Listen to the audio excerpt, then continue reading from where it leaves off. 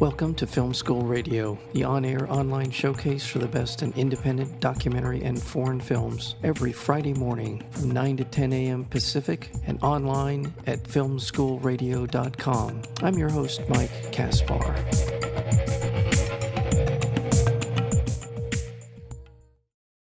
Roman Vishniac was difficult and flamboyant, a shameless self-promoter, mender of the truth and master of reinvention. He was also one of the groundbreaking photographers of the 20th century, a brilliant artist whose body of work spans decades, continents, and catastrophic fallout from 2 world wars. Though his pioneering microscopy transformed the nature of science photography, Roman Vishniac is best known for his iconic images of Jewish life in Eastern Europe from 1935 through 1938. Few predicted that less than a decade later, these communities would be wiped out, and Vishniac's photographs would provide the last visual records of an entire world. This is a brilliant documentary film, and it's about someone I had no idea even existed. So I'm thrilled to be able to bring on the program the director and producer of Vishniac, and that would be Laura Bialis. Laura, welcome to Film School Radio. Tell me how you got onto this particular story. Many years ago, I was introduced to Mara Vishniac, who is Vishniac's daughter, the daughter of Roman Vishniac. And when I first met her, she told me this unbelievable story about her family's escape from Europe at the very end of 1940, which was a very late time to escape from Nazi-occupied Germany. And all of her stories, she was telling me about growing up as a little girl in Berlin and what it was like to be there as a Jewish kid all of a sudden when Hitler came to power and she started losing all of her civil rights and then had to flee. And it was the most amazing story. And she was such a vivid storyteller. I was completely enthralled and on the edge of my seat. And at that point, I did not know who Roman Vishniac was, even though I had been a student of photography. I had, among other things, I had done my own black and white photography. I studied other modernist photographers in college, contemporaries of Vishniac. And I was also studying Jewish history at that time as a student. And I had never heard about him somehow. And later on, she invited me to her home, me and my parents. Her father's photos were on the walls. And A Vanished World, Roman Vishniac's most famous book, was there. And I saw it and I said, Dad, that's the book. You have that book in your library.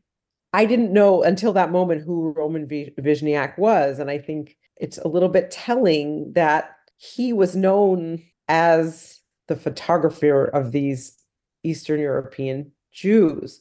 But his photography is so phenomenal that he really deserves a place with all the other amazing modernist photographers, the 20s, 30s, and 40s. Absolutely. And I'm leaping ahead a bit here, but he eventually did gain some level of recognition by virtue of his work on a very popular magazine here in the US, where he was among some of the most famous photographers of the 20th century, where his work was being displayed. But that was later, and that was his science work. Yeah. And it's a completely different kind of work. Yeah. And many people don't even connect the two. They either know him as Roman Vishniac, the famous microscopist who photographed these amazing microscopic organisms underneath a microscope for Life magazine, or they know him as the iconic photographer of Eastern European Jews. And at the beginning of this project, understand what was the connection between these two different worlds that he photographed. Well, one of the great things about Roman Vishniac is that he was, in addition to being an incredible photographer and a man with a terrific mind, but he's a complex character. He has his foibles, he has his faults, he has his strengths. And one of the things about the documentary film, Vishniac, is that you get an opportunity to explore those. It's hard to undersell just how compelling his photography was of the Eastern European Jews during that period of time. It is I mean, I have not immersed myself in his work. Certainly, this is the first time I've seen it, but it is so compelling. I can't imagine that the body of work isn't even more so. But you had this great character. He was a kind of a crazy character, and it was fascinating to jump in and to try to understand this man behind some of these legendary photographs, and then to just become acquainted with all of the photographs, to get to sort through on a hard drive image after stunning image after stunning image was kind of mind-blowing how beautiful, amazing, breathtaking these images are, to try to discover what set him apart from other photographers at that time, what makes these photographs special. I think that I never met him, but I really believe that there is this thing that happens between photographer and subject, that there is some spark of connection, that it is a relationship, a dance, that there's something going on when someone takes your photograph or you're taking someone's photograph, and it's the lens through which you see them as a photographer, and then the way they respond to your presence, to your personality, whatever it is that you're able to get out of that person. And so I feel like he must have had some gift in connecting with these people, because he's somehow able to capture their personality in a single image. And it's incredibly powerful. More incredibly powerful to know that for some of these people, and for some of them very young people, this was a couple of years before, unfortunately, they disappeared. I think that's the power of his work. It's not just that. It is the framing, it is the composition, it is the use of light. It's all of those things that an accomplished photographer would be, a master photographer would be adept at. But it's the knowing that almost all of the people that we're seeing in those photos perished in the most horrific circumstances, one way or the other, whether it was at a death camp or whether it was by starvation or whatever it was, knowing and seeing the innocent faces of these children and everyone else, it is it gives it the resonance to the photos, a specific and very powerful impact. It's also like a civilization. I mean, some of the things that he Yes. photographed, it wasn't just spaces, but it was their way of life. Yeah. And it was a way of life that wasn't going to be there anymore. What was the village, Abcha? Apsha in Abcha. Apsha. Abcha, which was particularly interesting just in and of itself, the fact that it was just farms and homes, and they had sustained a way of life for many years. That was amazing to me. Another part of the film. That talk a little bit about that. Where was that located? It's in the Carpathian Mountains, in the I think, high Carpathian Mountains. And I think I've located on a map, but it's an area that kept changing borders. Yeah. So at one point, I think it was Czechoslovakia, and at one point it was Hungary, and I believe now it's actually part of Ukraine. He definitely was on a trek. He was on a journey of discovery to go up into the mountains to find this remote group of Jews, as he says in some of his writings. He really captured, with film. Yeah. This is one of the only pieces of film that exists. We have two distinct reels of film that Vishniac shot that survived, and one is from Apsha, and one is actually from France. Yeah, it's a very amazing piece of film. And then he also has photographs of some of the same people that he took the film footage of. Well, again, I'll go back to the power of it. The power of it is not only in the technical part of it, but knowing that the people of Apsha were there for a reason that was in some ways out of their control, in the sense that to be removed from society was the safest place for them to be. And this is something that became part of their life over hundreds of years of the persecution of the Jews, and particularly in Eastern Europe, and I mean all around that area, that made seeing them, what they were doing and how they were going about their lives, and were probably derived great satisfaction in what they did and where they were living for a lot of reasons. But I think for me, the context is it was safer to be there than it would have been in the general society that had been so hostile. Is that fair? Ultimately not, But because ultimately, ultimately not. yeah, Ultimately, they weren't safe, and right. they ended up, a lot of those people ended up dying in Auschwitz. But the fact that they at least tried to get away from the bigotry and the anti-Semitism in a way that they could sustain themselves.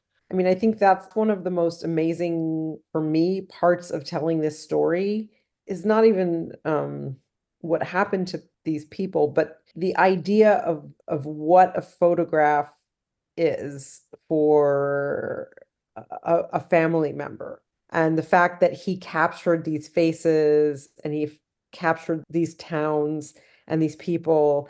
And then years later, this amazing woman that we found, who's the farmer from Apsha's granddaughter. And she has these photographs of her grandfather that Roman Vishniac took, and she never got to meet her grandfather, but she has the photographs of them. And it's a really kind of incredible example of what a photograph can do, connecting somebody to their own heritage and to their family story.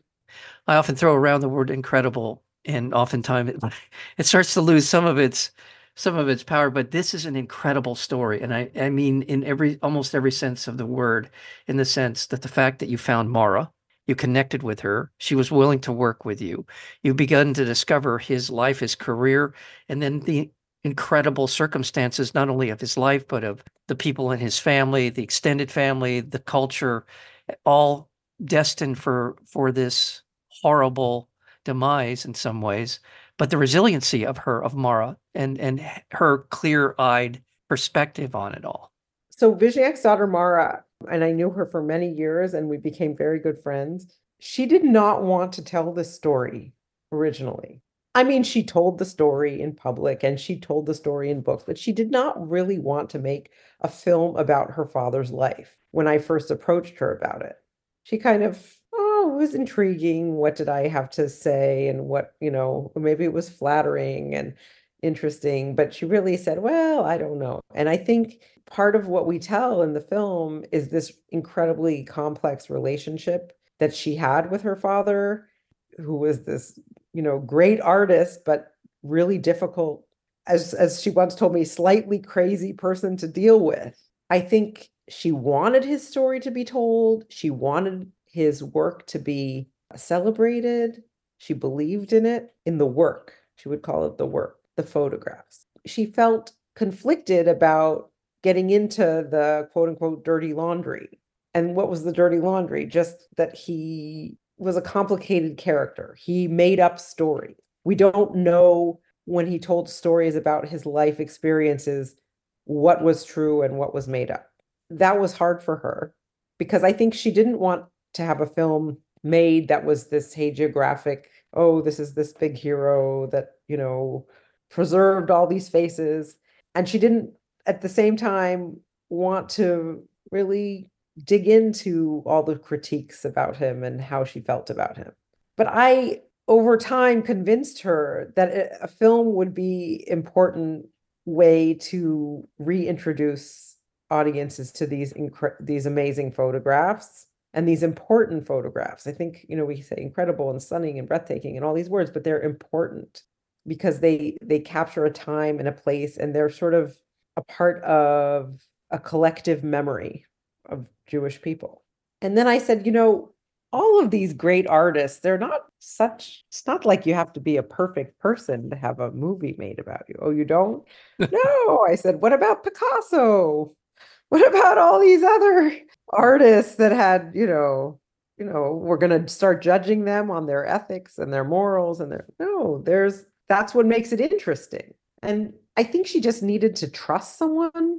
And, so we started out and we did the first interview, and it was a very wonderful interview because she was a great storyteller with enthusiasm and with the fabulous details, but it was sort of canned. I mean, it was her story that she always had told over and over again for years. And at this point, she was, I think, when I first did the first interview, like 88 or something. And then I realized that the crew was gonna get in my way. That if I really wanted to get the real story, I was gonna have to just show up there with a audio recorder by myself and just have tea with her. And we lived like 10 minutes away. And so I would like drop the kids off at school and drive over and say, well, tell me about the story about this again. And then I would just, there was no problem with time. So I would just get into the details of Yeah. everything. Slowly, slowly, it started coming out, but she was very careful. And I remember, and Mara towards the end of her life was almost completely blind, but she knew when the tape recorder was on, when the voice recorder was on or off. And so sometimes I would press off and then she would say some unbelievable piece of information in the most dramatic way possible, of course. And she wasn't ready to say it on tape. And we did this for a very long time. I mean, years. And we became really close friends. I mean, she became a confidant and an advisor and somebody who, helped me with things in my life. Then we had all this audio material. And then at the end, and it was only a few months before she passed away, I said, well, let's do another interview on the camera. And I brought the crew back and we did the makeup and the whole thing. And we were sitting there and she was much, much weaker. But we'd already talked about all these stories, but now we needed, some footage of it too. So at one point she just said, oh, what the hell? All these people are dead anyway. And she told me the stories. And so it was a long road to get that story. And I was so sad that she was not with us to be able to see the movie at the end. But ultimately, it's not just a story about Roman Vishniac and his photographs. It's a family saga of which she is the narrator, and it's a daughter's perspective on a father and their relationship. It's a story about someone who has to come to terms with their parent and realize that they, are going to preserve their legacy. And so I was sad that she was not there at the end to see the film. But the only thing that made me really happy was when the film came out, Mara's daughter came to the premiere and also her granddaughters. It was the first time she had seen the movie. This is Naomi, Mara's daughter. And she said, I think my mother would have been really happy with this film. And I think that you told her story the way she wanted it told. And it was the first time that she got to have a say. She got to have her story. She got to have a say about it. So I feel good about that. You should. You should. The film is being released through Obrama Rama. I just want to remind our listeners that we're speaking with Laura Bialis, and she is the director and producer of this incredible documentary film called Vishniac, and it will be screening here in Los Angeles at the Town Center. I believe that's in Encino, as well as the Royal, which is in Los Angeles. Those are both Laemmle theaters, so be sure and check it out. That's Friday, February 2nd, today, so be looking for it. It's such a beautiful film. Do you think, if it hasn't already happened, that people will take another look at Vishniac and his work, or is that happening, or you sense any of that happening at all? Vishniac's photographs had been displayed on and off over the years, either his Eastern European collection or the science and microscopic photography. And then there were some books published that Mara helped that happen. And then several years ago, there was also this big exhibition and catalog, Roman Vishniac Rediscovered, which was done at the International Center of Photography in New York. And now that the collection is at the Magnus Museum at University of California, Berkeley, they're also doing exhibitions and starting to do more research with the collection. But I really, really hope that this film will introduce new audiences to Vishniac's work. And what's fascinating is that, for years he was known just as the photographer of this one set of images. And his photography is so much more than that, even though those images are truly mind-blowing in that collection. But I think the film shows the breadth of his entire career. And so I'm excited for audience to see this, and for people who have never heard of Vishniac to discover him. The images from his photographing Jewish people in Eastern Europe is technically beautiful, but haunting. For whatever his foibles may have been as a person, the work is really, truly beautiful. And based on that work, he certainly deserves to be brought into the company of some of the greatest photographers of the 20th century. And I believe that this documentary film, Vishniac, goes a long ways towards addressing that question. Congratulations, Laura Bialis, for bringing to the world this terrific documentary film, Vishniac, and to bringing to me a figure who I was unfamiliar with, Roman Vishniac, and his work, his times, his life, his family. Thank you to Mara, his daughter, for helping you in this effort. It is a terrific documentary film, Vishniac, and it will be screening here in Los Angeles at the Laemmle Royal as well as the Laemmle Town Center this Friday, February 2nd. So be looking for it. Director, producer of Vishniac, Laura Bialis, thank you so very much for spending some time with us here on Film School Radio. Thank you very much.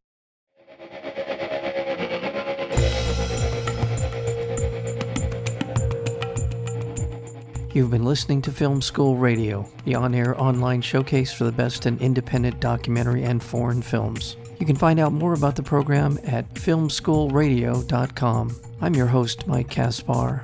Thank you for tuning in, and we'll see you next week with another edition of Film School Radio.